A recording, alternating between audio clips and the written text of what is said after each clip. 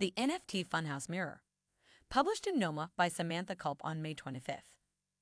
NFT have become a cultural phenomenon, albeit one that is not well understood. There is the idea that it will be a way for digital artists and artists in general to support themselves and bring equality to a traditionally unequal world. Others believe that NFT are just a bubble. NFT can be seen as a funhouse mirror reflecting the situation in the current art market in general. NFT can crystallize these issues and prevent new alternatives from being created.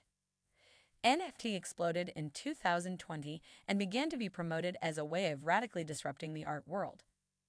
NFT allowed digital artists to monetize their work, which has long been a problem.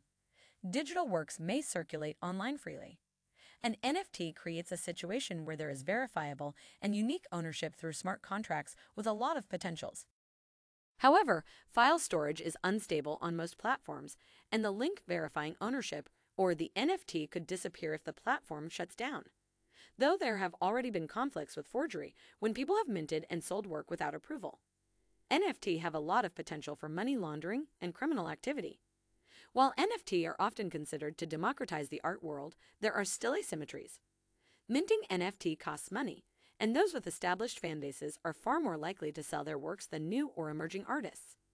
NFT cannot be said to have solved problems like transparency or access. Ethereum, the NFT platform by excellence, is also associated with high carbon emissions, sometimes significantly higher than a year or more of the artist's work.